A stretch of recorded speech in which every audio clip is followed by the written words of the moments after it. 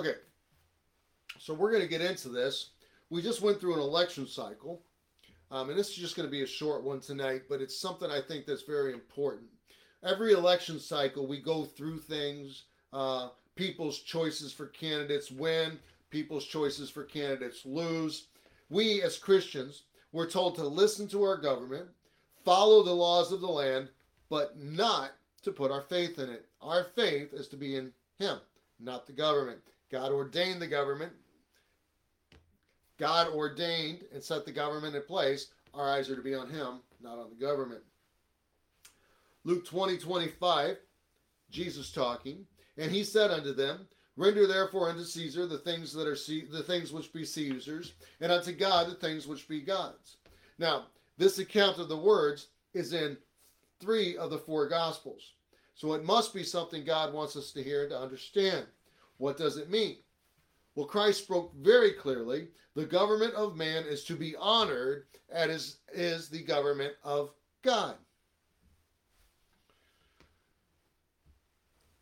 The government of man was put in place by God. Governance was set up. In fact, if you'll remember, He set Moses up with help to help him, so Moses didn't have to do. He set the government up, the style of government, the hierarchy of government. He set it all up. We as good Christians are to listen to the government. We are to follow the laws of the land until they go against the Word of God. Taxes must be paid. Laws must be followed. The government of man has been installed by God. Thankfully, at the time of America's government being set up, we had godly men who set it up for the people. They set it up for the people. They set it up by God and with godly principles in place. George Washington himself said, it is a foolish man who tries to govern without this, the Bible. George Washington said that. You might ask, well, why did God put dictators in place then? Aren't they a form of government? Why does He allow bad people to lead?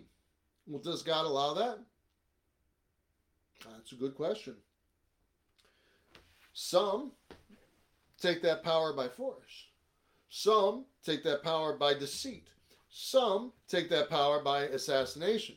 God set it up. But after that, some are voted in by the people. Some are in that position due to bloodlines. Some take that power by force. The Israelites were given a king, for they would rather have a man rule them than God, and they got exactly what they wanted in King Saul. All governments are put in place by God. What He ordained, what He started out as a good thing, what He ordained, what He intended for our good, started out as a good thing, but like everything else, it can and does become corrupted by man. Romans 13:1. Let every soul be subject unto the higher powers, for there is no power but of God. The powers that be are ordained of God. God allowed the Babylonians to come in and take over Israel, take them into captivity. It happened, but God allowed it. It was ordained by God. God is in charge of everything. Things happen, God has to allow it. Here in Romans, Paul is telling the people in power what God expects of them. But as we see even in the Bible, man corrupts their position, their power, given to them by God, and they corrupt it for their very own purpose. How many times were good rulers led astray by their complacency, by bad advice, or just by their true self coming out when they become a leader, when they become a king, when they get some authority? How many times have we seen that happen? Men become corrupted by the very power that they were never seeking in the first place, but once they get it, it goes to their head. Solomon chased after everything once he got to be a king. Saul never listened to God, was more worried about making the people happy, never listened to God and doing it his way. Jeroboam saw what happened to Solomon, was there for the building of the temple. As soon as he got the crown on his head, Jeroboam led the people into idolatry. Good men affected by the power. They're corrupted. How many times were good rulers followed by evil ones in the Old Testament? How many times were good rulers followed by evil? A lot. God ordains, man corrupts. This seems to be man's greatest accomplishment. Corruption, decay, and destruction.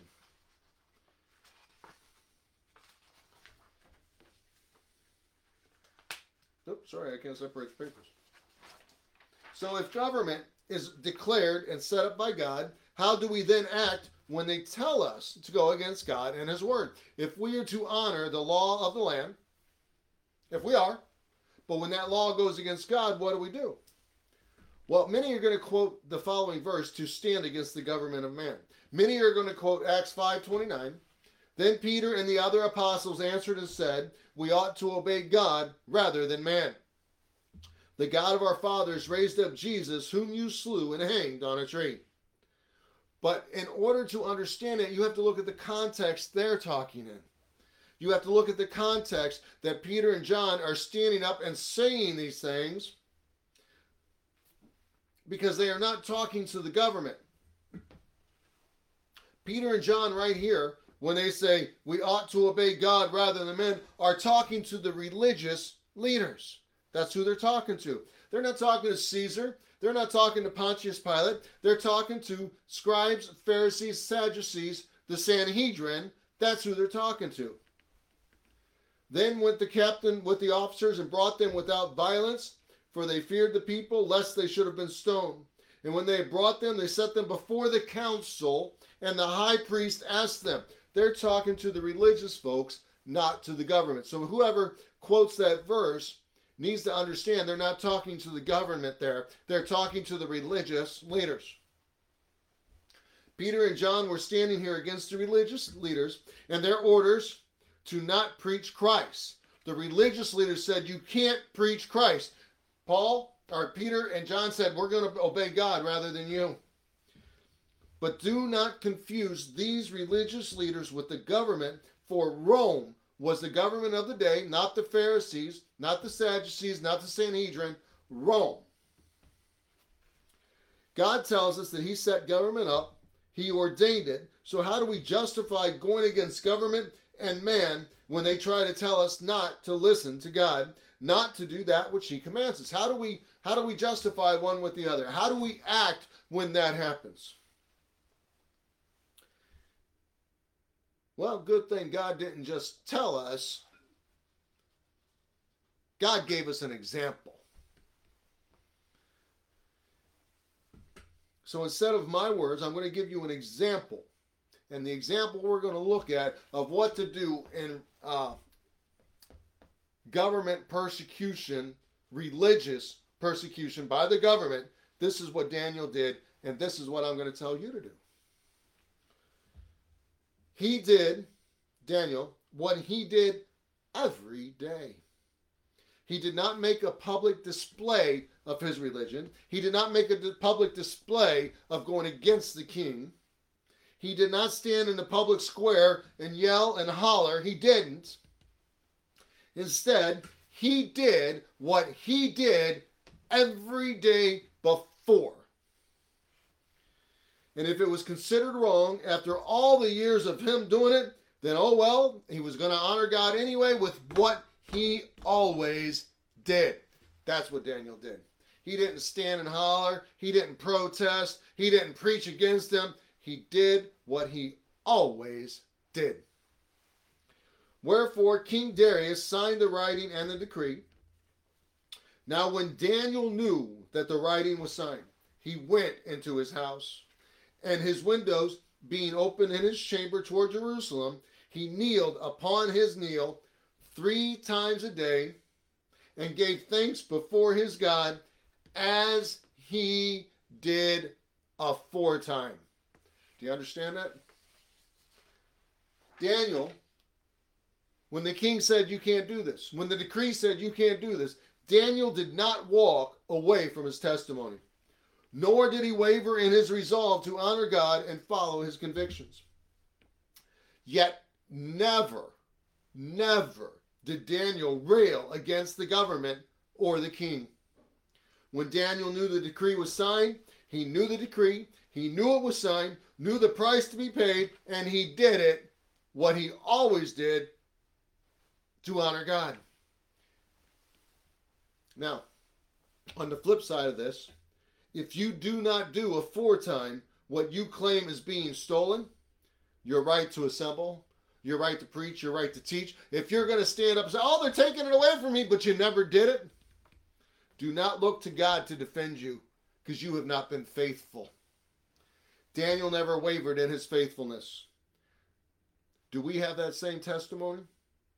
Because if you may have noticed, Daniel did what he did aforetime, always, not just in times of trouble, not just in times of trial. He was faithful in peacetime. He was faithful in quiet time. He was faithful in blessed times. He was faithful in hardship times. When it came time during the trials, he stayed firm, he stayed even, and he did what he always did. When God tells us to go to church and the government says we cannot, then we must do that which we did aforetimes. But I'm going to say it again. If you didn't do it before, don't squawk about it when you perceived it's being taken away. Because if you'd gone before, it wouldn't have been taken away. God rewards faithfulness. God protects those who are faithful. If you're not faithful, don't stand up and squawk just for the attention. You do what you did aforetime. When the government passes a law against God, we must stay true to our testimony and our God. We must do what we did aforetime. Paul and Peter used their time in front of the government to testify and preach. Paul, all the way through the Roman government, he preached to each and every one of them. He witnessed to each and every one of them. Lots of souls were saved. Peter testified, witnessed, preached all the way up the chain, all the way to death. They stayed faithful, but they were faithful before. That's what they were put to death for. But after, when the sentence was passed, they knew death was coming. They stayed just as faithful. Both ways. Before and after, they were faithful. How many of us can say we are faithful like that? That we are in church every chance we get. That we are maintaining. And if somebody tried to tell us, you can't do that anymore, we continue doing what we did aforetime. Or would we squawk and all of a sudden go, oh, I got to go to church. And I'm not talking to those of you who are shut in and those who have health problems. I'm talking to those of us who are able, need to get out and serve God, but you don't. Those are the ones who can't squawk when the time comes because they won't have a leg to stand on. Paul and Peter used their time to preach in front of the government, to testify. They did not preach sedition.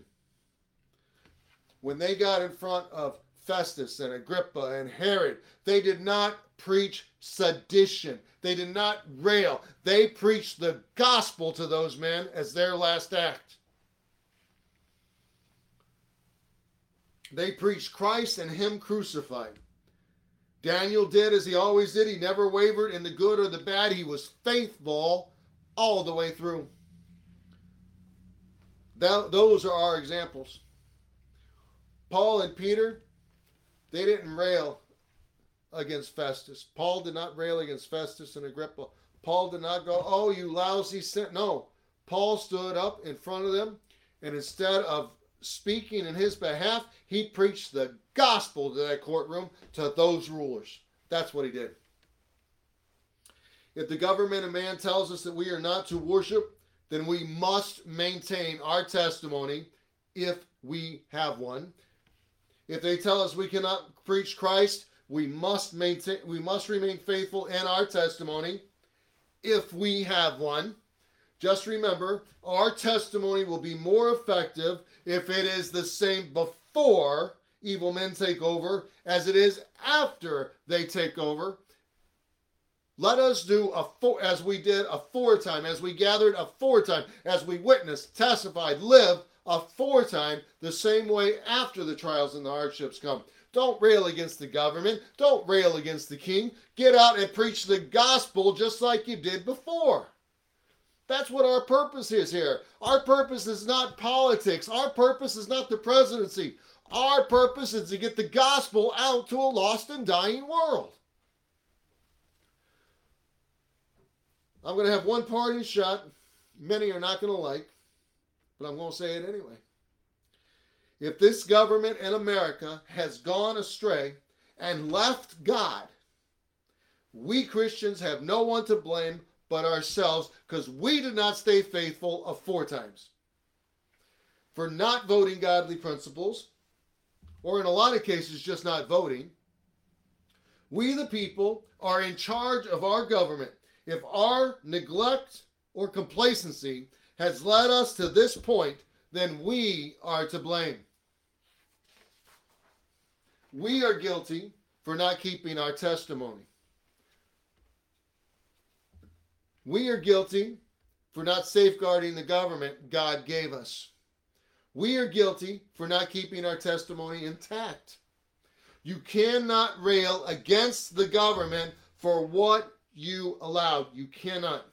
In our government, the rulers only do that which the people allow. Our election cycles are so often that we have the power. And if we don't allow it, it won't happen. If we keep our mouths shut, we stay quiet because we're comfortable, it's going to happen, and we are to blame. What is our testimony? Is it one of faithfulness in word and in deed? Or is it one of sitting back and allowing the world to take over while we soaked up God's blessing and regarded not that which was placed in our trust? And that's where the Christians in America are right now. We're losing the battles because we sat back and watched for so long. Now that it's time to enter the fray, nobody remembers how.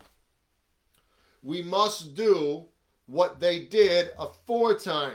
We must be faithful. We must be in church. We must be preaching the gospel. We must be witnessing aforetime. And when they come and say you can't, you're going to say, well, I must keep on because my God told me to keep on. But if you're not doing it when they come for you, they're not going to ask. You won't have to lie. But don't you dare squawk if you weren't doing it before. Don't you squawk when they take away that right if you're not doing it now. We must do what was done aforetime, for that is what got us where we are today. Free to worship in this nation.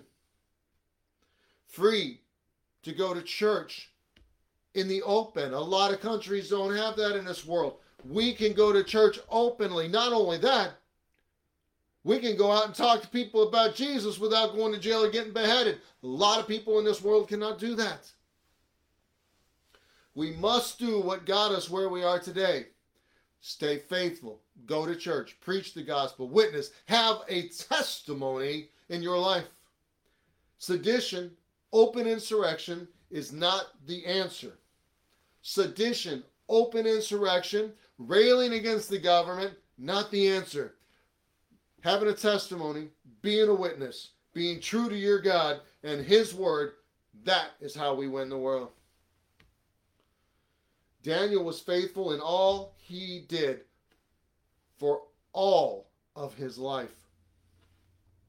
They knew he would be faithful. They knew he would be faithful, and they used his faithfulness to trap him into a bad situation. They used his faithfulness against him, and guess what? He stayed faithful anyway. That's a testimony. Now I'm going to close with this. Daniel's testimony was he was faithful all the days of his life, and it led him to the lion's den.